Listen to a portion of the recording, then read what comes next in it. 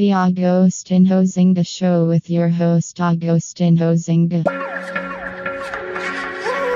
Smack the shit out your bitch ass midget girlfriend, nigga.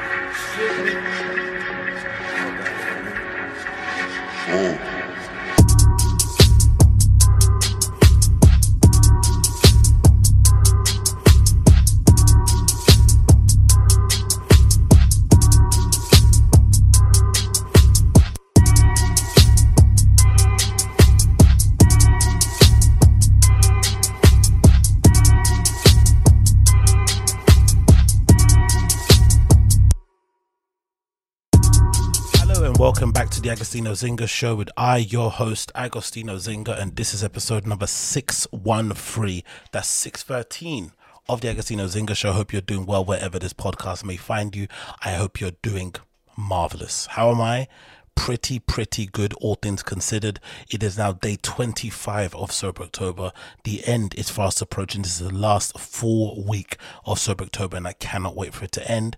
As much as I'm enjoying it, I'm also looking forward to having a bit of a drink and having other things, you know what I mean? But in general, it has definitely been a great experience. I cannot lie. So much so that I'm at the point now where I'm thinking, going forward, I may alternate 1 month on, 1 month off, maybe 2 months on, or maybe 1 month on, 2 months off kind of thing in terms of drinking and doing drugs, because I've realized during this whole entire time that I've been wasting so much of my time recovering from heavy sessions and whatnot. And if you know me, you know I go hard in the paint. When I'm not going hard in the paint, I'm working, but then when I'm going hard in the paint, I'm going hard in the paint. But unfortunately, as the years progress, your ability to bounce back is just not the same. I'd imagine it'd be the same thing if I had an injury. God forbid, don't get an injury. But I'd imagine my bounce back ability from injuries are not the same. Probably when I fall down, I probably won't recover the same or even stand up the same. So it's no surprise that drinking copious amounts of alcohol and doing untold amounts of drugs as the age progresses is probably not a good recipe for longevity or a recipe for just health and wellness in general. So, and because I'm not at a point now where I kind of want to give up nightlife, because I'm intrinsically linked to it, especially with my DJing thing that I'm doing on the side and just my love of clubs and going out in general, I need to find a way to make it manageable for me. At the moment, sober raving isn't really my thing at the moment because I'm not really enjoying being in parties sober, to be honest. It's not really something that I would do in my free time. I think I'm more likely to go to a gig sober, which I've done plenty of times, than to go to a rave. It's just not the right place for it. I don't feel comfortable. I kind of get in a mood when people start bumping me and stepping on my toes and just being belligerent, which is not the best thing to do because people are in there to do that kind of thing. So going in and having that kind of mood is a bit of a vibe killer, and the last thing I want to do is be a vibe killer 21 in those kind of spaces because I know what that's like. So in order for me to have a good time, I need to kind of find out a good balance. And for now, I think the good balance for me is to be super strict Monday to Friday. Then when I'm going out, but just keep it to 1 day. And then for the most part, long term, just go with the whole, one month on, 1 month off kind of thing. Because number one, it saves money. And number two, it saves my brain cells. And in terms of productivity, come on, man. I've been pumping out the podcast. I've been doing the live streams.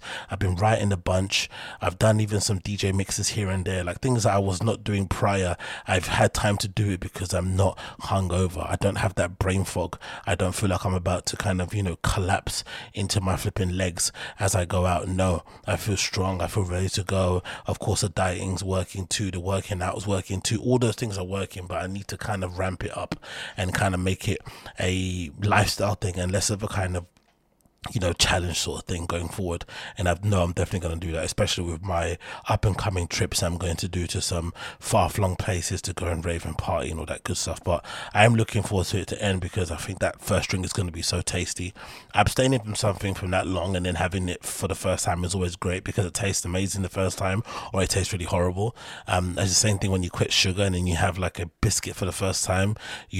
You quickly realize how sugary those things are, so it's quite cool to be able to do that going forward. So let's see Wagwan. Anyway, apart from that, many things to jump into and talk about. I don't want to waste too much more of your time, so let's just jump into it and talk about these things straight away. Number one thing I wanted to mention was this new nightclub that's opened up in the UK, specifically in London, called Beams, which is spearheaded by the same people who helped to open and run Printworks when it first launched. And now they've kind of pivoted away from Printworks and they're now doing Beams, and that company is called London Warehouse Projects, also known as LWE. And from what I've seen of Beams in the pictures and whatnot, it looks pretty spectacular. I am one of those people who has a bit of a soft space in my heart for these big mega club type places. I think they're just as important as your underground 500 capacity, 100 capacity venues. I think the ability to put on a production of this scale on a weekly basis with some of the biggest acts in the world and have it be safe and have it be entertaining, all that kind of stuff to appeal to normies is something that I think is super important. I feel like these raves play an integral part into the overall ecosystem of nightlife, and in general I just like the little change of it. I like to go to, like I said, a dingy underground basement bar somewhere with crappy sound system and terrible equipment, but a really talented person playing behind the decks. And I also like to go somewhere where the DJ isn't that impressive but the lights are amazing and they have fog machines and all this sort of malarkey. I'm a big fan of it. But the only thing that I don't like about these mega clubs, especially when there's normies involved, is this culture of just trying to capture every single moment. Look at the sea of fucking mobile phones staring at the fucking DJ. And of course the way the stage is set up, the way they've kind of set up the entire room or the space itself causes itself or lends itself for people to get these really cool pictures. And there's something I remember reading, someone says something when it goes into production, they actually think about how people are going to film it. They think about how it looks in landscape, how it looks in portrait, because I guess most people hold their phone up in a portrait mode to get Instagram stories and stuff, and they build their production or their live sets and rigs based on that kind of idea. So it makes sense why this thing is kind of a square with this sort of ring and these sort of lights that kind of beam into the DJs as they're playing behind there. It makes them look like they're in some sort of sci-fi film or something with a bevy of their hangers on at the background, and all of them happen to be dudes, every single one of them, right? Capturing content. It's just like, how much is enough? And you're going to a place like this, you've got your nice little fade on, you're enjoying yourself, you probably ketted up and maybe peeled up and got some drinks in you, and instead of just enjoying and absolutely absorbing the event, you spend all your time pointing your phone at the fucking DJs and basically looking at them perform through your phone, which is pretty redacted. But also, it's funny because you see people doing this, but then you hear people taking the piss out of people like myself who maybe stay at home sometimes and watch DJ live streams on YouTube. This is watching a live stream and going to a rave and watching a rave through your phone. They're probably on the same level of corny and lame and a bit losery. They're probably on the same level. If anything, staying at home watching a stream is less losery, less corny and less lamey because you're staying at home. But if you've decided to get ready, you know, get a babysitter, book an Airbnb, stay in a hotel, get dressed, get a haircut, get your toes did, nails did, and you go there only to just point the phone at the stage, so look through your camera screen at the DJ who's playing in front of you or the artist, that's a bit of waste of money and a waste of time. But in general, you can't really, you know, be too hard on this because these kind of venues do attract people who like to do this kind of thing. And if you're LWE and you want to appeal to the common folk, the normies, quote unquote, the non-sceney people who I think in general do keep the scene afloat. I think we've basically seen, especially now post-pandemic, how important that kind of normie fan was. That person that's just, you know, after a Friday night at work is struggling for places to go after the pub, and they just pop into XOY, or they pop into Phonics, they pop into Mix or to Color Factory, they pop into all these little places just to kind of extend the night. They don't really care who's playing, but they just want to go somewhere where there's music playing and they've got alcohol, you know, serving at the bar. That's all they want. And those people, I think, basically kept the scene alive in some regards. And of course all the foreigners too, especially some of our brothers and sisters in the EU, in places like France, Germany, and obviously Spain and stuff. But but now we're outside the EU and it's a bit difficult to come back in, and a lot of those people also just went back home and decided to kind of, you know, settle down over there.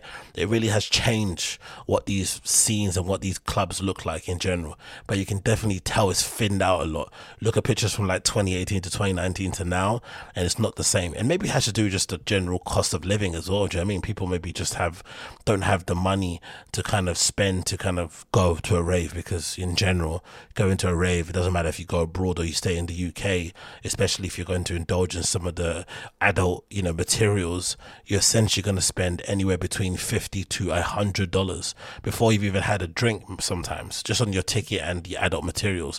Then once you add all the drinks and stuff and maybe an Uber back or maybe a cheeky McDonald's on the way home, you might be looking at 200 quid. For what? How long entertainment you're really having? You're only out for maybe 6 hours. Maybe you spend 4 of those hours on the dance floor, actually on the dance floor. If you add it all together, it's not that great value for money, to be fair. So maybe if you go in there and you pay that money, you're probably well within your rights to just point your phone at the thing, innit? Because you're going to say, look, like that fucking Denzel Washington meme, innit? I'm going to leave you with something. I'm going to leave you with something. I'm from around the way. Do you know what I mean? Like, you're definitely going to leave you with something after paying 50 quid to see people play. But that aside, there's a review courtesy of Mixed Mag regarding beams. I'm quickly going to read here just to kind of give you an idea of what it's about, and to kind of talk about some things that they mentioned here in the article. It says as follows. This is titled from Mixed Mag, actually, a review of Beam's opening party. It's not an overstatement to say we're experiencing a crisis in nightlife. The Drum Shed, Space 289, The Cause, original home in Ashley Road, have all been shuttered in the last 12 months, while Capital Club in Juggernaut Printworks looks to be closed for a number of years after its big NYD send-off as development to convert the Surrey Quay site into offices goes forward. By the way, fuck Printworks, man. I went there recently, great, I had a good time, but they sold me a fucking lemon. For the longest time, they kept telling us that Dixon party or maybe a couple of others afterwards will be the last ones, and then they got a little extension and now it's heading all the way through to New Year's Day. Come on, man. They pulled a fast one. They pulled the Sports Direct, like, you know, last sale, everything must go, and it kept being open for like years and years and years until it finally did close. So clever people, but fuck them. It continues. Baldwick, the team behind Printworks, the Drum Sheds and more, announced news of a new East London space back in June, to the delight of the cities that ravers desperate for some resuscitation in the scene. Located within a sprawling estate of rundown warehouses, the Beam stands out immediately with its distinctive peeling paintwork, array of exotic houseplants and wide Victorian windows. The annoying thing about Beams, just to interject here, is that it is, if I'm not mistaken, it's at the Tate and Lau factory, which is near like Canning Town, Custom Housey type area of Royal Victoria, where I used to live, right, and where my parents used to live, and where I kind of grew up. CHCT, stand up. And it's really annoying, these places, because they never ever book people who are actually local from their area.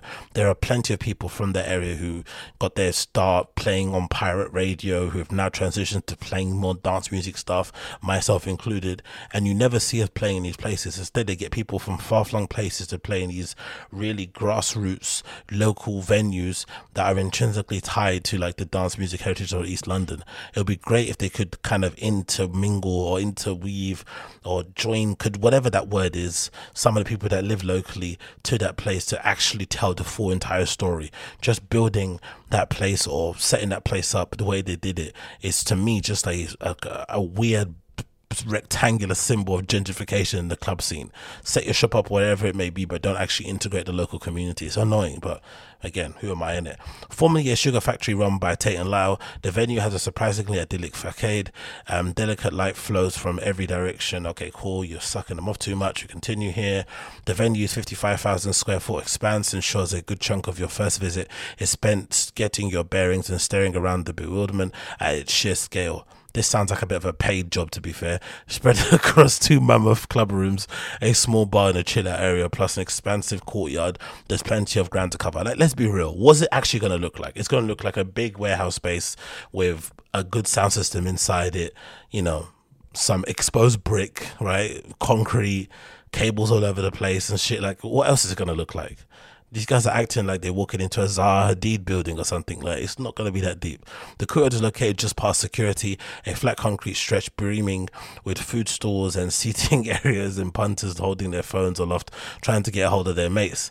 Once inside is a confounding variation of areas to choose from. Tucks upstairs, away from the pounding subs, is room 3, a stylish bar with comfortable sofas and a cocktail menu, perfect for stare out the window and recharge. In contrast, room 2 is reminiscent of the dingy underground heyday of a rave, dark grey filled with gems of light bouncing around its low ceiling, making an intimate space for those who really want to stomp the unpredicted lights of Sub and Delos Flowers and Max Dean. So there's 3 rooms in there. Now the main event, room 1, slipping through the doors and along the venue's glow red corridors, is an experience in itself to come face to face with this prodigious amphitheater of a dance floor. Even musically, the music here is less rave and more spectacle, with Hot Sis 82 slamming out a heavy tech house inclined selection, all brought to life by some choice of strobes and breathtaking backdrop of the sunset through the condensated windows. He's followed by the headliner Michael Bibby, who's illuminated with a deck by a ring of light shaped in the Elevate logo, draped around him in all sides like a curtain. Each beam of the warehouse is strapped with its own lighting and sound system, meaning regardless of your position in the crowd, you're still getting a full experience. That's what I mean about them setting it up to be perfect for Instagram and shit. You know what I mean? Like, there's nothing blocking your line of sight unless these kind of beams, or these, I don't think, are they called beams or these are beams? I don't know what these are called, that go up. So there's nothing blocking your line of sight, elevated and stuff. So it's pretty decently set up. But that's a meaty crowd in it. Michael Bibby shifts tickets. You cannot deny that guy shifts tickets. Doesn't matter where he plays, people will come out in their droves to come and see him. That's a lot of people. That's probably the most I've seen in terms of pictures, in terms of people being in clubs. That's crazy. It turned flying in straight from my beefer. Bibby rushed to the decks.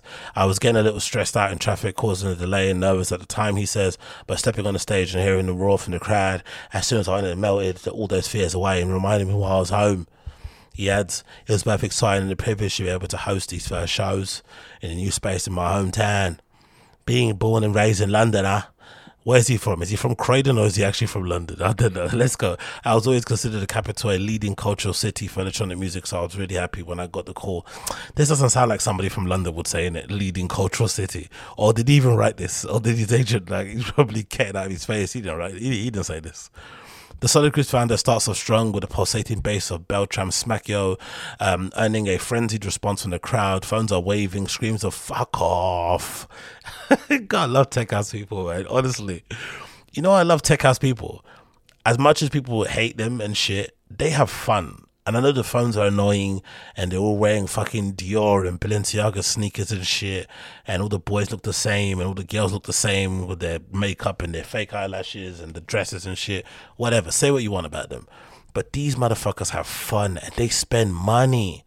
They buy tickets and they go out on the lash. They go out specifically to spend as much money as possible. They don't go out on, like, you know, people like the ones I know in the scene who go and buy fucking loads of tins before they enter the rave. They might be snick of cheeky vodka in. Do you know what I mean? They just drink water and orange juice at the bar. These guys actually buy. They buy flipping doubles, they're buying beers, they're buying rounds. Do you know what I mean? Like, they're probably buying some stuff in the street food section. They might even buy some merch if you got it for sale. They're not tight with their money whatsoever. And then when they're actually on the dance floor, they're having fun. They're dancing, they're making noises, they're singing along to bass lines. Like, when I went to Half Baked recently, to see, I forgot his name, I keep forgetting his name, but it doesn't matter. But when I went to Half Baked recently, it was kind of a reminder of it. Like, don't get me wrong, the crowd is maybe a little bit sketchy. You don't want to step on certain people's toes, or you might end up getting your face stomped in. But overall, everyone's really nice, and everyone's there to have legitimately a good time. There's not a lot of, like, stunting and worrying about what you're wearing and shit. Obviously, you can if you want to, but everyone was kind of just chill. And I kind of forgot what that was like to be in a place where people are chill. And obviously, because they're from my part of London, in general, the people that will be into that kind of tech house scene, it kind of, you know, filled my heart up with joy to see people who I kind of grew up with at those places. But the phone thing, man. This is why you can't ever do Berlin in London. You can't do Berlin in London, the whole no phones thing. You have to do it maybe in certain, venues, but you can't do this because this is just not something, we just don't know about it. It's not something that we know about. It's not something that we care about. It's just not something that you can do here. No way. It's like trying to introduce no phones at somewhere like Dubai or something, right, where it's all about show and materialism and I'm here, you're not kind of thing. It's just impossible to do. Look at that. There's like a sea of phones here. This picture of, I think, Hot Since 82 playing behind the decks. It's just a sea of phones that he's facing. Just people dead ass looking at him. That's one of the things I have to say as being a DJ is really off-putting. When you're playing and people are just staring at you. It's already worse for me when I'm playing in venues because there's hardly anyone there. So when you are looking at somebody, they kind of feel like you're holding them captive when you look at them. It's like, oh, hey, someone's looking at me play. Don't leave. When really you're just looking. But people have that weird thing. They see you looking, like, oh shit, now you see me, now I can't leave.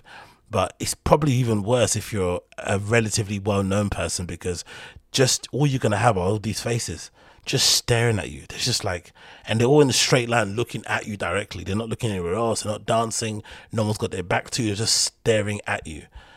It's crazy. It continues. After the set, BB said he felt incredible, adding this show was also the first time putting on my own Elevate brand showcase, a concept based on the empowering and energizing people to reach their highest potential. It seemed to work. But what does that mean? That's like the kind of bio you'd see for a fitness clothing brand, something on flipping Instagram, isn't it? It says a lot, but what does it actually mean? A concept based on empowering and energizing people to reach their highest potential. What is that, like a cat brand? Like what is this? I don't get it. Anyway, a few days after the grand opening, Patrick Topin, who debuted alongside Dennis Salter at the Beams, summed up his experience in a new venue, tweeting, "Such an amazing addition to London UK scene." That is the biggest takeaway upon exiting. Okay, cool.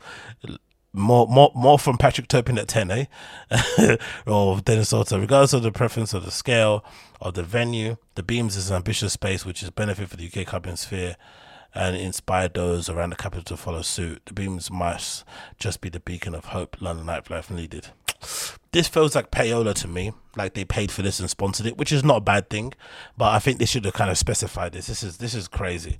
There's not one slight on this in terms of it being bad, accused, nothing, just all too much praise. But these club reviews do this kind of thing, so I guess I'm gonna have to check it out for my own curiosity, because I'm somebody who likes to see these things myself. I don't like just to go off the word of somebody else, so I'm definitely going to check it out. And so far, having checked the website, let's see what they got here. Let's actually give it a refresh and see if I miss anything out here. But the website itself, what they got coming up, they've got a Hacienda night coming up this weekend with everybody you would expect to see there at a Hacienda party. They've got a Messier Plax night. He's playing alongside Bambi Rambo. I don't know who that is. Dennis Horvat I know, and a few other people I know here. Okay, move on from that one. And then the following week you got Junction 2. I know a few people on there as well. It was pretty decent. And there's a Jamie Jones night on the 19th. Okay, let's see the power of, because Michael Bublé sold his one out. Is Jamie Jones one still available? Yeah, they're all available, right? Tickets on sale. Let's see if the Jamie Jones one is still on sale, because the Michael Bublé power of getting in there and selling tickets is quite incredible. Yeah, Jamie Jones one is still available in terms of tickets. Interesting. There was a time where there was no way you could buy tickets for Jamie Jones event so close to the event or something. You have to buy them way in advance, but I guess things change, innit? Things definitely change. Let's see what they've got here. No, they're not actually available, see? Okay, he's still got the power. The tickets are not available. It says they're available, but if you look at the right-hand side, they've all been X'd out. Every release, 1st, 2nd, 3rd, 4th, and 5th, everything. Even pre-entry at 2 p.m. Oh, yeah, true. It closes at 10:30, doesn't it? That's insane. It actually closes at 10:30. It's one of those kind of venues that opens at, what's it open at? It opens at 11 or something. Yeah, there you go. That's the time there. 12 p.m. to 10:30. So it's one of those kind of places where you can go and basically make it home in time to catch the last trains and whatnot. So pretty decent. We'll definitely be checking it out myself sooner rather than later. We'll definitely be checking it out myself. Moving on from that, we have news here courtesy of, should we talk about that one? Move there. Let's talk about this. Let's move to this one. Let's go to this. I thought this might be quite interesting to actually speak about. I know these are probably going to be a bit marmitey and many people won't like them, but I have to be honest. I know MSCHF do a lot of crappy shoes and they're not the most creative brand in the world. They're a little bit redundant and reductive. Not reductive. What's the word? Everything's a little bit repetitive, like you've kind of maybe seen it before. It's a little bit bait, it's a little bit corny. But let's be honest, these shoes that Bloody Osiris is modeling in this shoe, where they basically did a flip on the whole brace thing that you're meant to wear when you break or fracture your leg these days, instead of having a cast. It's pretty cool. I'm not gonna lie. There is something intrinsically good about how these look, and I know I shouldn't like them. I know they're very, whatever is adjacent to fuckboy in terms of that kind of style of clothing, but I'm into them. I'm not gonna lie. I'm really, really, really into them. They look incredibly ridiculous. I'm sure the way Bloody Osiris is wearing them is making me like them more, and it probably will not end up looking like that when I end up wearing them myself, but I can't help but want to try to see if it's possible to make these look good. I really can't help but try. And I think they're actually available now on the site. What they're called the MSCHF AC-1, and they're available to purchase right now at the moment, and they look really cool. Who said medical equipment was never meant to be fly? And they've got like an actual rubber sole at the bottom of them, so it's not completely plastic. They've got a bit of a sole on them too, so they're a bit elevated. When triggered, choose flight. The MSCHF AC-1 injury is in, health is out. I love it. Now you can look broken while still being whole. Strap into these boots and run as fast as possible. Stand as pedestrians, jump higher than you've ever dreamed. Ascend your reality. They're supportive, they're soft to the touch, and they're hard as fuck. The MSCHF AC-1 malingering has never felt so luxe. That's a good point though, because most people will think you actually broke your foot, but here you are dancing, raving, jumping around and acting like an absolute loon. So it's actually quite a cool little twist on something that you commonly associate with being broken, but you're actually pretty much okay. I just love I love the design of it. They kind of remind me of like what's that Marty McFly shoe a little bit, right? In terms of the design, they kind of remind me of like a late 90s basketball sneaker too. They've got that kind of vibe to them, and I just liked how they look. This bit at the front here with their exposed sock thing, I'm not really a big fan of. I would have liked that to be a bit covered, but I guess it needs to kind of resemble an actual boot that you put on when you are injured. But the toes popping through at the front there, I'm not a fan of, especially if you get them in the size a little bit too big. You're gonna have your toes flapping on the front, you know, like a bad B. So that's not something that I kind of want in that regard. But let's see how much they actually go for. I think they're like 400 quid, right? Or is what are they? 450. Oof. They're not cheap in the slightest way possible, are they? So you can buy them in a size 11 already now. My size already available to purchase, and they're 450. It says, what says here? The listing says, help, I broke my foot, but I look so good. Don't lie. The first time you ever saw someone wearing one of these, you thought they looked incredible. Industries with little to no regard for aesthetics, designing objects for utilitarian purposes, churn out bangers like no one else. We've collectively aesthetified glasses. Aesthetified glasses, but the trend of functional medical accessories making the leap to the fashion seems to have lagged. No longer. This is the push in the envelope of what footwear is. Footwear should be anything that you wear on your feet. I love that. The material is a flexible molded construction, MSCHF patented, while comfy technology for the unrivaled. It'll be pretty gnarly to wear these and also have a face mask, right? Walking down flipping central London somewhere. People will be thinking, oh no, he broke his foot and he's got COVID. Do you know what I mean? Or he broke his foot and he's scared of getting sick. Like, double whammy. But I'm a fan of these, man. The MSCHF AC-1s I'm a big fan of. I wonder if they'll continue doing more of these and you'll see AC-2s, AC-3s, 4, 5s going forward.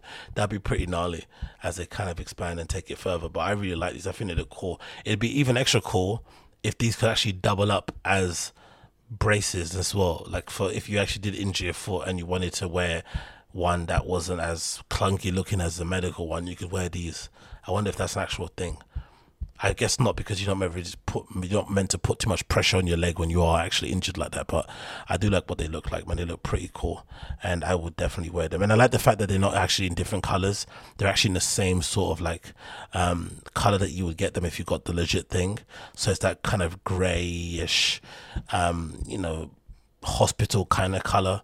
That sort of color that's not very, it's not necessarily, and that's interesting too, the mix, because the color is devoid of any kind of personality, any kind of style, any kind of pizzazz, but the way they've been made in terms of the design, it kind of gives it that pizzazz and that kind of wow factor. So that's quite cool, I have to be honest. That's really, really cool.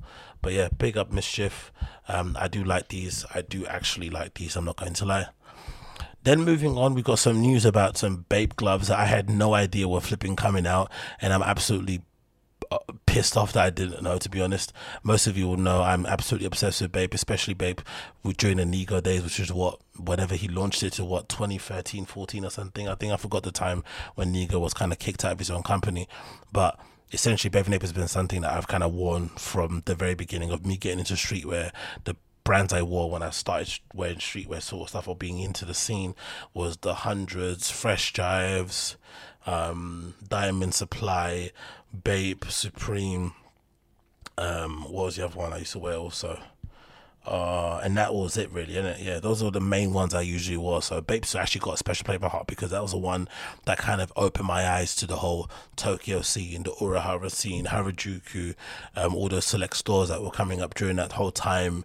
It opened me up to a whole bevy of those sort of brands. So BAPE's always gonna have a special place in my heart.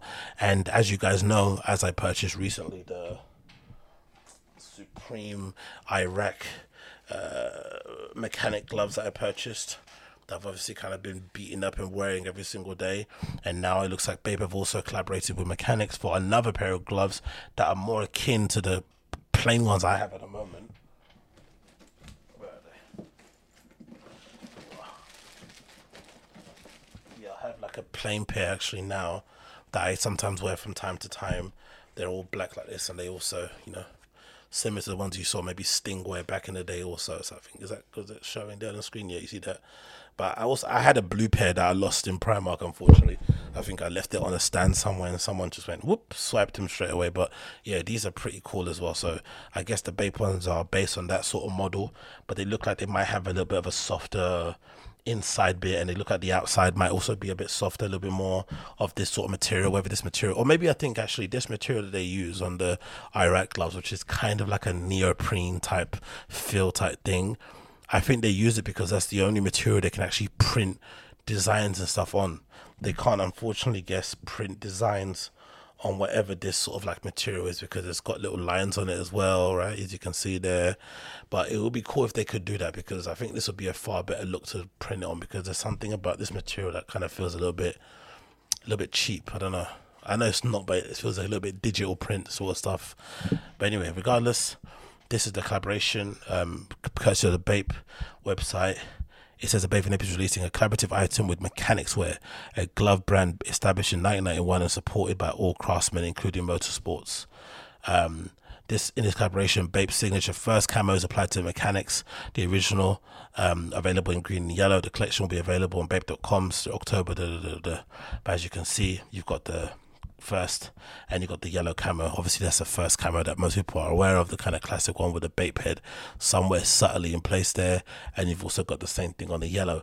The only thing that I don't like about them is that I would have wished, like on one part of the tab or maybe some of the straps here, there'd be a little bit more of a BAPE logo in terms of a BAPE thing, maybe like a, the back of, or maybe that BAPE head sort of logo where you got on the shirts, where one way it was facing front, on the back it was the back of the head.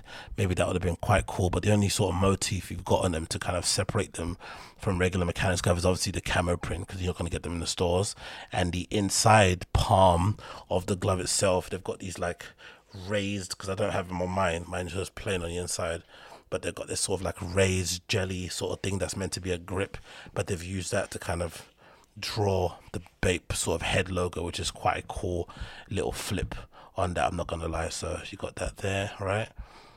And then on the inside, what's it, open the glove, see, when you open the glove, you've got this kind of cool little BAPE logo thing on the inside, which is, I guess, doubles up as a grip thing. but I also kind of shows you the BAPE head there, and it's sort of a shadowy type effect. But yeah, these are cool. These are something I'd wear automatically with the BAPE snowboard jacket, you know, the classic snowboard jacket that I'm obsessed with, that I still have on my grailed list, that I want to obviously recop sooner rather than later. But this looks really, really cool, and I'm kind of gutted I didn't know about it sooner rather than later. But regardless, it feels like people are making so many collaborations with gloves. Obviously you got the Supreme ones, you got these, you got the batting gloves that came up before, then you got these again, then there's another one too I saw. I wonder if this is like a weird kind of LARPing thing, like a cosplay thing, like guys, because life is so easy nowadays, are basically trying to pretend like they actually work and do some sort of physical labory job. So the best way to connect, it's like when people used to wear like Carhartt chore jackets and shit, right, and Dickies, and put pens and stuff in there, flipping pockets and stuff, and little notepads or field note things. It kind of feels like, you know, there was a weird need to feel useful, to feel handy, to feel like, you know, you had some sort of a, you know, skill that was outside of sending emails and knowing how to, you know, do layers on Photoshop and shit. I think there's something in it. I don't know. Maybe I'm just, you know, smoking something, but I don't know. There's definitely something there. But regardless, love them. Like the look of these BAPE gloves, and hopefully I shall get them soon myself. Hopefully I shall get them soon myself. Moving on from that, we have now official images of the neck face and Nike Dunk SB lows, and these might be the first Dunk SB lows from all the ones that have come out recently, and there's been a flood of them. It feels like every day they keep releasing more and more. These might be the ones that I kind of will make an effort to cop. Maybe these, and there was a pair of concepts I saw that were kind of in a white color that were really nice, so the sort of concept lobster type theme they're going for, and there was this weird sort of like jellyfish white kind of color that had this weird shimmer on it. I saw recently, they look absolutely hard. But in general, I kind of did the whole Dunk thing when Dunks, you know, SBs were really raging and all the rage in the 2000s, and I kind of find it hard to kind of dive back into them again. But sometimes you see a colorway and you see something that you like and you're a big fan of, and these for me, growing up in the area that I did in streetwear, Neckface was one of the, you know, main sort of artists people were collaborating with, but I always liked his work in general, and I always thought he should have had maybe an SB sooner, or maybe should have done something more with SB in general over the years. But I do like what he's done with these in terms of applying all these patches that he obviously designs, and patches that he probably had on his jacket back in the day, those little jean sleeveless things that all these fucking hardcore guys like to wear, or dudes you might bump into, blondies will probably put on.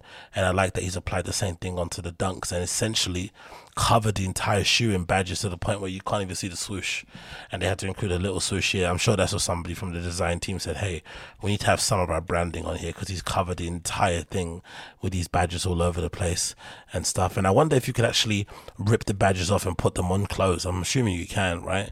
So that'd be pretty cool to see someone just rip badges off, maybe off one shoe, and put them all over their jacket or some shit. Or maybe they might come with some in the actual box itself. But I like it, man. Like loads of these cool illustrations on these badges, and it's just a basic black and white upper shoe, white midsole, black outsole, nothing crazy, no other crazy white accents apart from that little swoosh on the inside of the shoe. Oh no, it's there on the left hand side only, it looks like. There's like a little swoosh here on the left hand side towards the back of the heel tab, and if I'm looking at it a little bit, it looks a little bit like it might be denim. It doesn't look like it's all suede or leather. It looks like that back heel tab looks like it might be denim or corduroy here. But yeah, all completely black on black. I wonder how many edits and round twos he had to go with the Nike designers before he convinced them that, yes, all I want is a black and white SB. I don't want anything else. Nothing looks crazy. But if anything, I would say, just as an aside, it does come with some stickers or tags as well, badges, I think, extra. Just an aside, imagine any person that thinks these would have looked far better on a Dunk High or even a mid. I know mids are a little bit blasphemous, but I think this design would have worked perfectly on a Dunk High or mid, personally for me. But obviously I understand how popular Dunk lows are, and they're just probably selling them by the truckloads. That's probably why Nike decided to give him a Dunk low, or maybe he wanted one, but I don't know. I get a feeling that Nike probably said, hey, if you're going to do a black and white shoe and stick loads of badges over it, we have to have you just do it on a Dunk low. No, you know, no other choices there. But I also like the fucking tab, which is something I mentioned before these days, but when I was growing up and collecting shoes for the first time, it was really rare to see a brand do the colorway and also be able to change the label or the heel tab or whatever else that's usually kind of comes as stock when you're designing a shoe. But like these times, you know, not only do they let you design a colorway, they also allow you to apply all these, what do you call it, appliques or accessories or add-ons or whatever it may be. You can get to change the labels, the font even on the labels. Everything is going to be edited in that regard. So I quite like that that's something that exists nowadays. It's not just like a one-way thing of like, oh, just change these particular panels. It's not, it's more than Nike ID basically, and I like that. I think they look pretty cool. I like how they look, and again, I can't wait for these to eventually come out. I'm actually going to make an effort to purchase those when they do eventually hit the stores. Neck Face Dunk Lows. Moving on from that, I want to speak quickly about this before. Oh, let's speak about this. Let's talk about this actually. So, this is courtesy of High Snobiety, and it's a little feature, a sponsor story, so it's not anything to kind of write home about, but it features my guy Heron Preston, somebody that I've always been a big fan of, somebody who I was lucky enough to meet a very, very long time ago when he used to do his blog. And when I used to have my blog called Stop Begging, that I essentially jacked his entire theme off of. If you remember my blog, you remember that I possibly did steal his entire theme of what his blog looked like to do mine. I'm actually going to try and get it up on your screen here so I can maybe show you what I mean. Let me see if I can get up on is it archive, right? How do you do archive sites? Let's see. I think it's archive sites, but let me see if I can get it up. I'm pretty sure I can get it up on my old website here. I think it was called agostinho.co.uk or something lame like that, and it was on a blogspot or a blogger, and like an idiot, I'm pretty sure I deleted it like on the back end. So a lot of my posts and my writings have unfortunately gone the way of the dodo. But let me see if I can get a snapshot of it on the past so you can definitely see what it looked like before. But I essentially did copy what Heron Preston did on his website and just kind of jacked his theme of what he did, so you can see how much I was kind of looking up to the guy and trying to emulate the things that he was doing in my own little kind of way. And back then I was probably doing it because I was actually out. I did care about things a lot more than I do now. I was kind of out trying to impress and make friends and connections shit, and nowadays, you know, I couldn't care less. But this is a snapshot taken from 2010 February. Let's see if it's got the theme overall so you can maybe see, because if you're around then you'll know what when you see my theme you'll know exactly what I took from Heron back in the day. But let me see if it kind of loads up. It's loading up now in the background. I don't want to put on screen before it takes. Yeah, there we go. This is definitely it. And if you know, you know. So this is definitely taken from Heron's kind of blog and what he was doing back in the day, and I kind of did my quote-unquote flip of it, and how he had the flicker rolled into the banner on the side, and the pictures would always rotate or they'd automatically generate different ones. My flipping old Flickr account there, Tronics, my old name on the forums back in the day, loads of posts about stuff I was doing back then. So clearly you can tell I was already infatuated with the guy and doing my own thing to kind of piggy off the back of it. But one thing that I thought was funny about this, just to kind of speak about, was that this is obviously a story that he did tying into, what's the watch brand? I'm not familiar with the watches. Audemars Piguet Audemars, or APs as people usually call them in raps and shit. And he's doing this cool little story, right, with them. And clearly it seems like they're kind of gearing up for a creative collaboration sometime in the future. We're definitely going to be able to see that. But I was wondering here, in this interview, did they mention Kanye West's name here? Let's see. Because, okay, nothing over West here. Let's see if they did Ye. No. Employed and other words, but nothing to do with Ye. The funny thing I want to mention about this overall was that I think we need to give Heron Preston his props.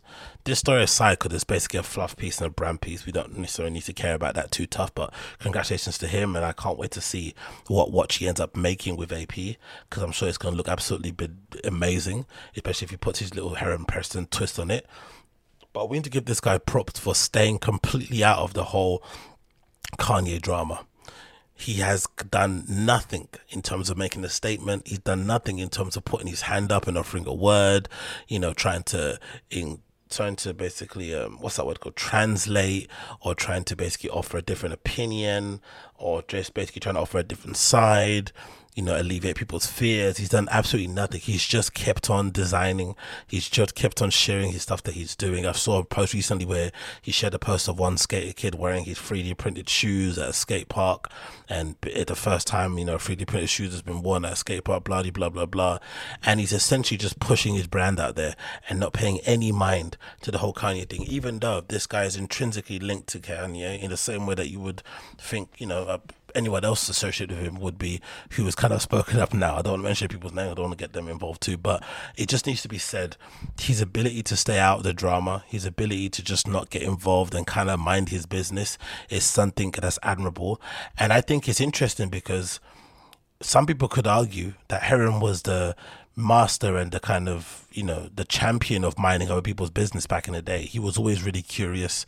His blog was always kind of like, it felt like a really kind of a diary of somebody who was trying to find their way through the scene, trying to figure stuff out, asking loads of questions, tapping people, to the point where he even was willing to sit down with me back in the day when I'm just doing my thing and being a bit of a nobody and hanging on and whatnot, and he was kind of interested to kind of speak to me in that regard. So clearly this is somebody that's clearly curious and plugged in. So for him to kind of go out of his way to not get involved with the Kanye, anti-Semitism stuff, or just talk in general about anything to do with it, just kind of says a lot about him, and maybe is a really good lesson for kids coming up in terms of how to navigate the scene. Because I've seen this post courtesy of Pharrell that kind of bummed me out a little bit, right? Because he's clearly trying to distance himself from Kanye and trying to make it known that he's not supporting any of Kanye's comments. But essentially, this post that he posted on his Instagram story, where he reshared a post from somebody else, it's not even his own post that he actually typed with his own fingers. It's something that he reshared, and it says words on a square screen. I support my Jewish friends and the Jewish people, which is a bit of an empty statement. It doesn't actually say anything. It's the most vaguest of the vagues. It's up there with that black square during Black Lives Matter protest, but it does nothing to really further the conversation, and it also does nothing to really draw a line in the sand, because all these people, essentially, for the most part, don't really want to come out, especially the prominent people within the scene or the industry, don't really want to come out and say anything kind of like fine or kind of out there about Kanye, because they know how that ends. Look at what happened to Ambush. Look what happened to, to flipping Tremaine and stuff. If you come out there hard at him, he's definitely going to be willing to fight back and get back at you. And also, they don't want to spoil or kind of tarnish their relationship with the guy, because they're all probably feeling like how Adidas feel, where they're hoping this will pass and soon he'll be on his apology tour. Kanye, now he's on his bigotry tour, but they're hoping soon the apology tour will come and he'll see sense and he'll see the way, and everyone will be back to making money and sucking clout from him. That's essentially what they're doing, because I refuse to believe that this Kanye is a new version of Kanye. There were elements of this guy's personality that existed back in the day when everyone was sucking him off and helping him design invitations for Yeezy and doing all this sort of stuff, and being happy to be at the Wyoming show and showing off that they were there and wearing the shirt and showing the invites, all this kind of clout chasey stuff, and that people do in general. People are willing to suck off and show and big up their relationship with him. But now he's spiraling out of control and doing things to offend a huge swaths of people. No one wants to say anything because they don't want to ruin their reputations. Or if they are saying stuff, they're saying what Pharrell's saying, which is just these vague nonsense kind of like wordy statements that don't really mean anything. So it might be actually helpful and beneficial for your career if you just do like Heron Preston and just keep your mouth shut, because there's nothing really you can add to the conversation. If I remember correctly, there was a time, maybe a few months ago, maybe a couple of years ago, where I remember Heron going on this rant on his, not rant, but he kind of said a few things that might be to do with his real life. And he basically said words to the effect of, mind your business. In life, just mind your business. Just whatever you do, focus on you and mind your business, because there's so many distractions out there and so many things that you should be, people say you should get involved in or lend your ear to, but they don't really concern you in the slightest. And I think this has been something that he's kind of adopted in terms of his modus operandi, because I'm assuming he was very aware of the people he was working with and their controversial opinions and how they stood in culture. And instead of being that person that's people go to as like, oh, what do you think of your friend Virgil? What do you think of your friend Kanye? He never said any of that stuff. He kind of kept stum and just kept it moving. Even the Virgil stuff, only after his passing really did I hear Heron really share a lot of stories about Virgil and really kind of be out there talking about him often. He just, that was his real life friend, but he didn't feel the need to kind of be the mouthpiece for the Donda guys or the Yeezy guys. He just kind of kept himself to himself in that regard. So maybe this is something people should adopt. And I think, again, it's admirable because the pressure must be excruciating, do you know what I mean, on their side of things to kind of say some things. I'm sure there's WhatsApp, there's group chats going around. There's probably some crazy comments going around too, but my man is keeping focused. He's selling all these archive of his rare sneakers on auction, raising money. He's talking to flipping Audemars Piguet, however you pronounce them, and obviously that's kind of gearing up for a collaboration coming up in the future. And then on top of that, he's also showing Heron Preston Spring Summer 2023, which obviously looks pretty decent. And again, I feel like it's an improvement each season on what he's doing. And I may be a HP cock guzzler, but I think in general those guys in that group don't get enough credit for basically being untrained novice amateur designers designing on the highest level. Just think about it, from Jerry Lorenzo to Matthew Williams to Heron Preston to God bless the dead Virgil Abloh. They were all people with no formal training in fashion, no going to flipping fashion school and pinning stuff and doing pattern cutting and interning here, doing whatever. No, it's all basically stuff that they've learned by osmosis and stuff that they've learned from fucking around on Photoshop and printing stuff with a heat press and printing stuff with a screen printer, and it eventually led to this point. So if anything, these guys are incredibly inspiring, and I feel like if you're a kid coming up, whatever you decide to do, you don't need to make clothes, but you can't help but look at this and not be inspired because of where they came from and because of the level that they're operating at. It's just incredible. And like I said, I feel like each HP collection, look at the first to this stuff has really improved. And me knowing him briefly for a short period of time and also being a fan from outside in, I can definitely say he's one of the people that surprised me the most, because I never saw Heron Preston's a fashion guy at all. He was maybe more of a style guy, maybe more of a communication, culture-y, marketing, ideas guy, but I never really saw him, or conceptual ideas in that regard. I never saw him kind of presenting his ideas through the medium of clothes in this way. If anything, I saw him similar to something that I'm sort of like trying to emulate, which is more like a Tom Sachs approach, where like you have your ideas that could be applied to clothing, but they could be applied to furniture, they could be applied to installations, they could be applied to sculptures, right? Do you know what I mean? You could apply it to different sort of mediums, but I thought he was going to go down that route, especially when he started doing that concrete block stuff and Monarch, all that sort of stuff, the massive wooden table, all these kind of cool things that he did, that clock that he designed to. But to go from that and to be presenting legitimate collections of clothes is pretty impressive. Like, look at this stuff, this double knee pant with the kind of chore jacket type vibe. This is legit as they come, with the nice gloves on. It's maybe a little bit reductive, a little bit repetitive. Maybe you've seen that from other brands before, but again, it's clean. It looks like it fits great and just looks amazing overall. The only thing I'm only bit annoyed about, I think, is HP. The pricing is just, it's pretty steep, man. It's pretty steep. But I guess in terms of positioning, you want your stuff to be next to the Bottega Venetas and stuff and Balenciagas and whatnot. You want the people who buy that sort of stuff to also see your brand and think of it in the same sort of light. But it's just the pricing is a little bit too crazy for me, in my opinion. But again, I love all of it. Has he actually got a diffusion line? I'm not really too sure if there's a diffusion line, but regardless, it looks really cool. I also do like that most of his shows are, what is it, co-ed they say, right? Where in terms of gender mix, so it's not women's and men's. I do like that offering in that regard also, because like I said, I'd never saw him as a fashion guy, so the fact that he's able to present clothes in this way is just cool. I'm not too sure if I'll be comfortable wearing Preston Racing just above my cock, but still, regardless, I love that motorcycle jacket with those big baggy jeans and the boots. The styling is pretty decent also. I wonder if he's got a new stylist involved behind the scenes to work with, or it's just means the clothes have elevated to a point where this is some way important. But I love it, man. This spring 2023 collection looks absolutely banging. I'm not going to lie. Is he still doing that style thing on the collar? Oh, that's a little bit, yeah. The only thing I'm a little bit,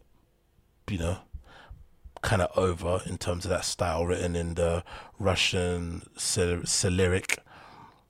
The cut on this jacket looks pretty decent too. It's got like a U type shape here, which is quite nice. That kind of reveals that basketball logo on the shorts. Look, number 16, 17, nice as well. Graphics with a flame on it. Some nice big gloves. These motorcycle gloves, whatever they got with these exposed knuckle bits, are pretty sick. Hopefully they're HP and not like a stock things he bought somewhere, but these are really nice. I like those. The shoes are pretty decent too. They remind me a little bit of Triple S's, but I like the look of them. And they got HP and Y as a hat. Kind of got the twist on DK and Y. I wonder why DK and Y didn't kind of settle with him long term in terms of the rebrand and taking over that brand in general. Was it Calvin Klein? Maybe it was Calvin Klein. I forgot which one. Was it Calvin Klein? It might have been Calvin Klein. My bad, not DK and Y. He should have maybe took over it full time going forward. The Heron Preston shirt's nice as well. Heron Sports, sorry. I think he would have been definitely a better fit for it going forward instead of somebody else.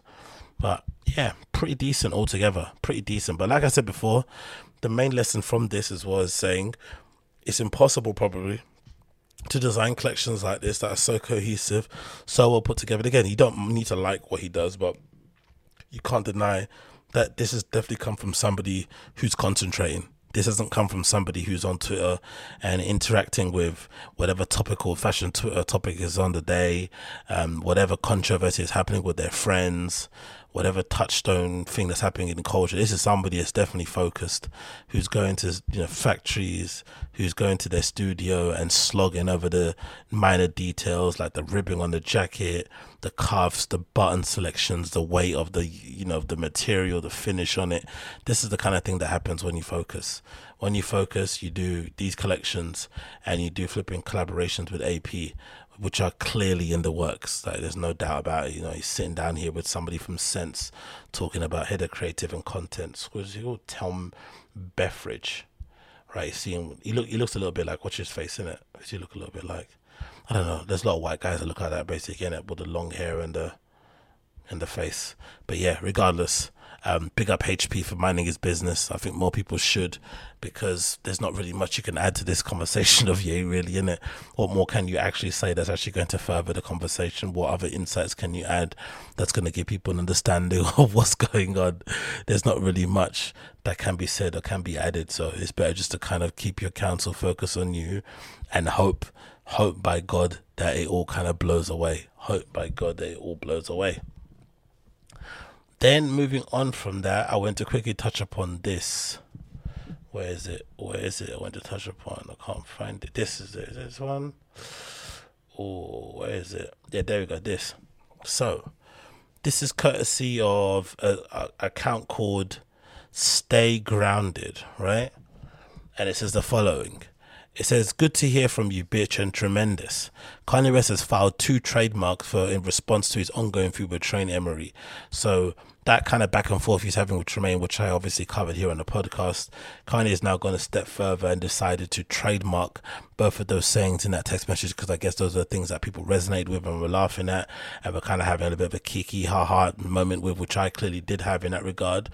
But seeing that this is happening and then seeing how it's kind of evolved, going to Ian Connor's Instagram where he shared some pictures of stuff he's developing, it looks like with Kanye behind the scenes, it looks like they're putting out an entire line of tremendous stuff that's obviously a flip on Supreme, because obviously the guy worked at Supreme.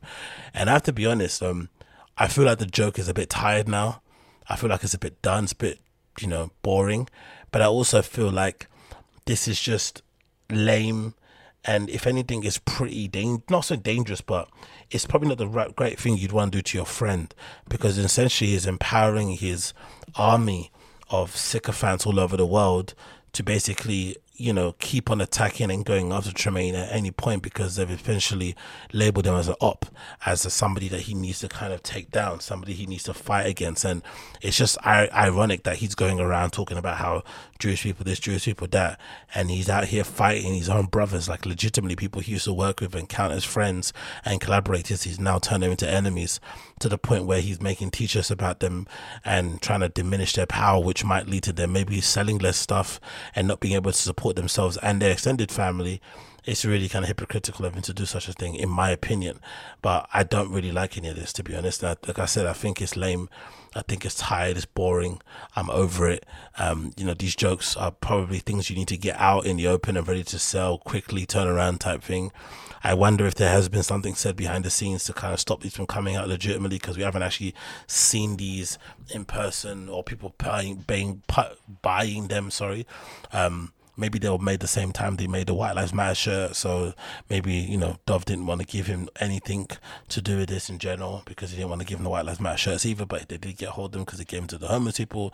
But I'm not really sure what the deal was with these, to be fair, because they've kind of just disappeared, and we don't actually seen anything kind of concretely come out of it. But clearly they're doing it. There's a picture here, courtesy of Ian Connor's Instagram, where it shows some mock-ups of the shirts. You've got a Nate Lauman mock-up of the shirt with the bullet holes and box logo. You got the classic box logo, then you got the purple box logo, which is really rare, and then you got the box logo in the sky blue with the red box logo taken from Tyler Creator's video for, is it for She with Frank Ocean? I think it's She, right?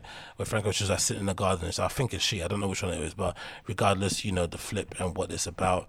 And like I said, I feel like it's a little bit lame, it's a little bit dangerous, and clearly it's something that I feel like is done to be a bit malicious to the guy, and to not kind of, it doesn't necessarily paint him in a good light. The reason why I say this is because if you go on his Instagram account, especially for Denim Tears, it feels like the crowd has turned, and I don't feel like this is something that you can't say this isn't because of how Kanye has been going at him. Now, forget all this stuff, because all this stuff is the hits, but if you go to the stuff that isn't containing the reefs, like this collection that Tremendez, I guess, recently popped up or uploaded on his site, which is a collaboration with Sky High Farm Workwear, which is inspired by the foods from Harlem, Georgia, Jamaica, Queens. The collection is christened with a tapestry of okra, collard greens, black-eyed peas, and watermelon seed packets. Small community, massive diaspora, infinite details, releasing on the 21st or the 10th. You can't say he's doing this the easy way, Tremaine, innit? He's making really, really black-centric, African-American-centric, whatever you want to call it, clothing.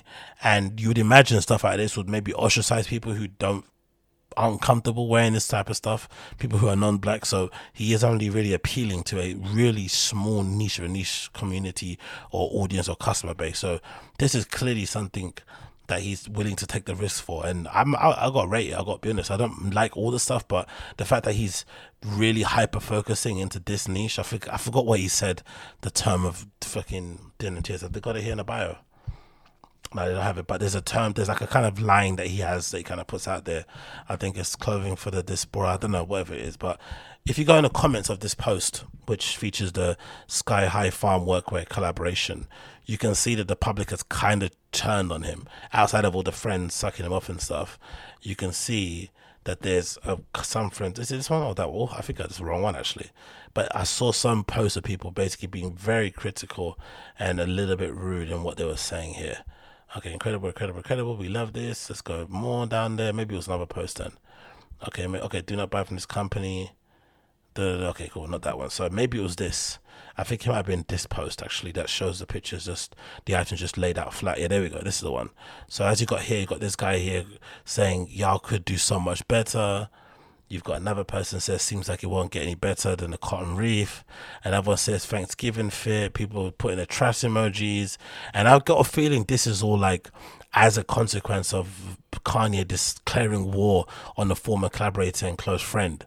To the point where now, like, the community, especially these sheep and these hypebeast kids who can't think for themselves anyway, right? Until they see flipping Rocky wearing a pair of off-white Denim Tears jeans, then they suddenly wanted the pair, but before that, no one cared. So clearly, these kids are very susceptible and easily influenced. And if someone like a Kanye is coming out here and basically telling you to call this guy Tremendez and saying that his brand sucks, then it's no surprise that all these kids are going in these comments and trying to, put smut on the kid's name. And obviously the emojis there says, yeah, I'm transitioning from a career in social work. Can I pay $70 for the green watermelon sweatshirt? Nah, bruh, really, ? What the fuck? How you both Tremaine? This ain't it. And I think a lot of it has come off the back of what Kanye said, because I don't think this is any different than what he's always been doing in terms of his output. And it just feels like it's a better quality stuff. The collaborations are a little bit, and maybe more frequent or whatever it may be, but I don't think there's anything different than what Dame was putting at before. And it gets even worse if you click on this picture of these new jeans that are meant to be coming out. Sunroof off on a Trojan horse. Virgil came back through the boy. People are saying here, said we've had enough, getting old really fast. Another one says here, really old designs. Can y'all ship my shit out? Making money off Virgil, that's tremendous. Put an A inside the circle, game changer. Yeah, people are clearly saying some really harsh and negative things. And like I said, I feel like this is definitely as a consequence of Kanye's, irresponsible rhetoric that he's putting out there, where he's essentially trying to dunk on his friends and make them look horrible in front of the public. And clearly it's working for some people, in it. But again, like I said, it's an unfortunate situation altogether. Hope they do reconcile in some cases and get over it, because they're all stronger together, in my opinion. Stronger together.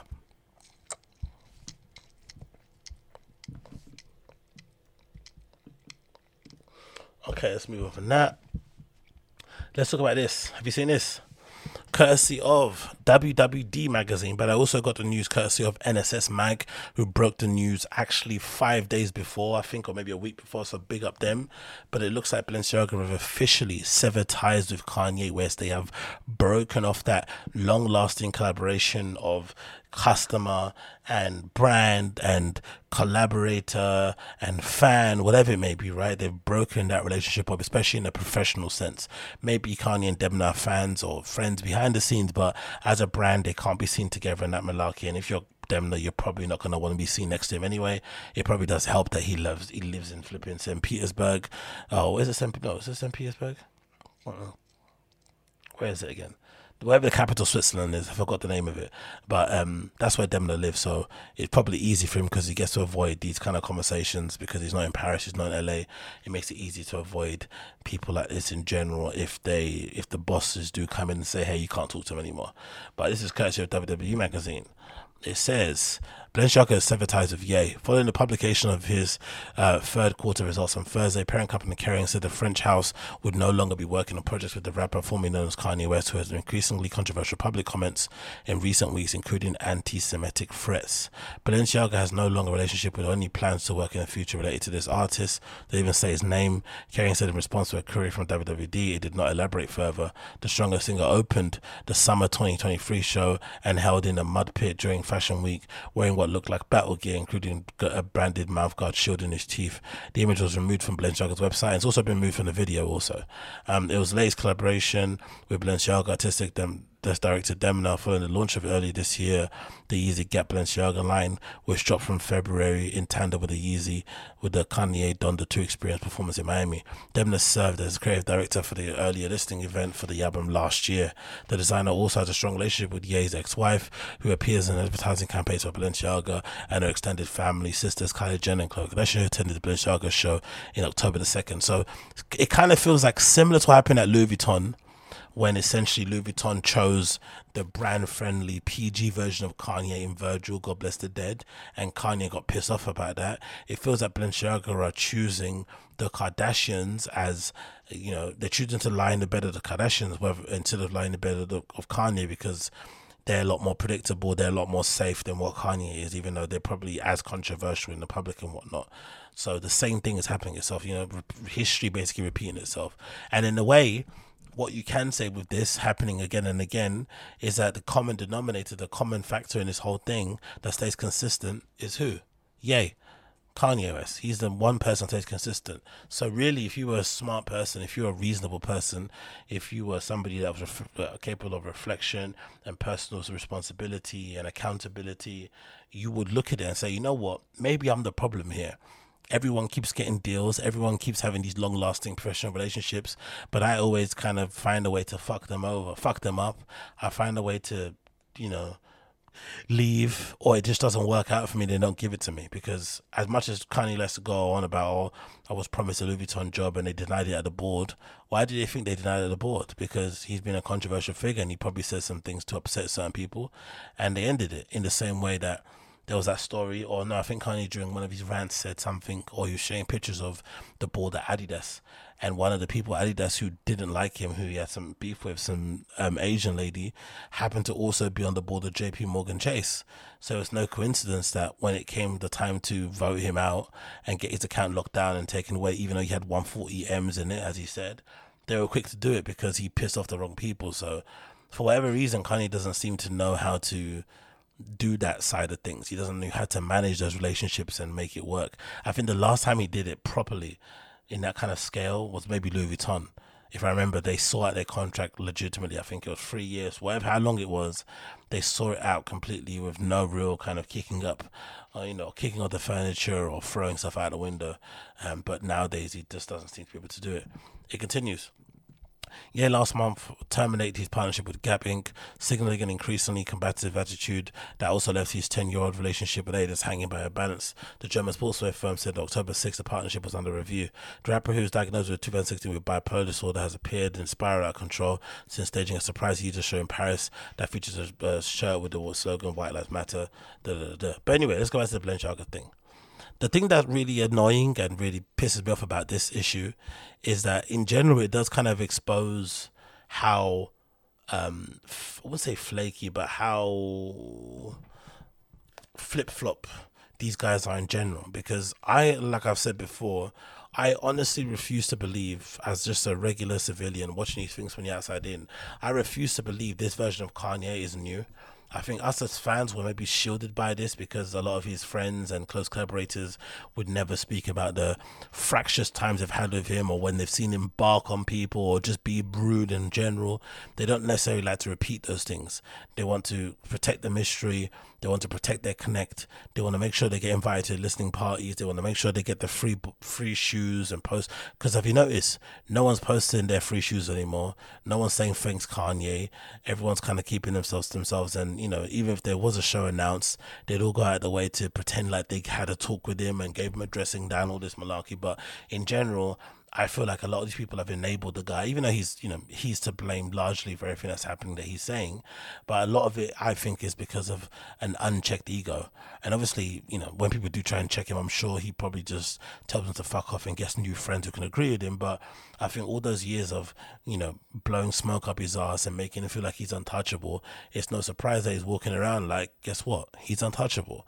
So maybe this Balenciaga thing would be quite a big body blow, especially on the back of what he shared on Instagram ages ago of him allegedly spending up to $4 million on Balenciaga. And this was this calendar year. It wasn't even from last year. It was from like the January 2022 until now. So mid-October or late October, he spent $4 million. Now, of course, Balenciaga stuff is not cheap. A t-shirt is going to go for 400 quid or something. So clearly you can rack up the spend pretty quickly. But the fact that he spent $4 million and that didn't give him any leeway, any protection, it didn't give him any opportunity to have a conversation with Karen and maybe explain his position or maybe even apologize so he can keep the bag. Nah, $4 million is not enough. In the same way, having $140 million in the bank isn't enough either. They chucked him out of the bank. They cut him off for the Balenciaga thing, even though he's clearly somebody I feel like who, even though I'm familiar or I'm in love with them, not familiar, even though I'm familiar with them and I know about him since Bare Mondays, and I was wearing the collection since the first collection on the runway, and I've been obsessed with the guy ever since, and I loved everything that he's did at Balenciaga so far. You still have to say Kanye was definitely the person who brought Balenciaga to the masses, especially when it comes to the black community. He definitely is the one that kind of propped it up and made it bang a little bit more than it probably would have before. So this definitely is going to hurt, even though he probably will say different. I'd imagine, having such a brand on your back and then suddenly not having them anymore is not something that you're going to be taking lightly. But, again, who do you have to blame on this? Just himself, really, to be honest. Only himself and nobody else. He is off too much. But thanks again for listening as per usual. It's been a pleasure to have your company.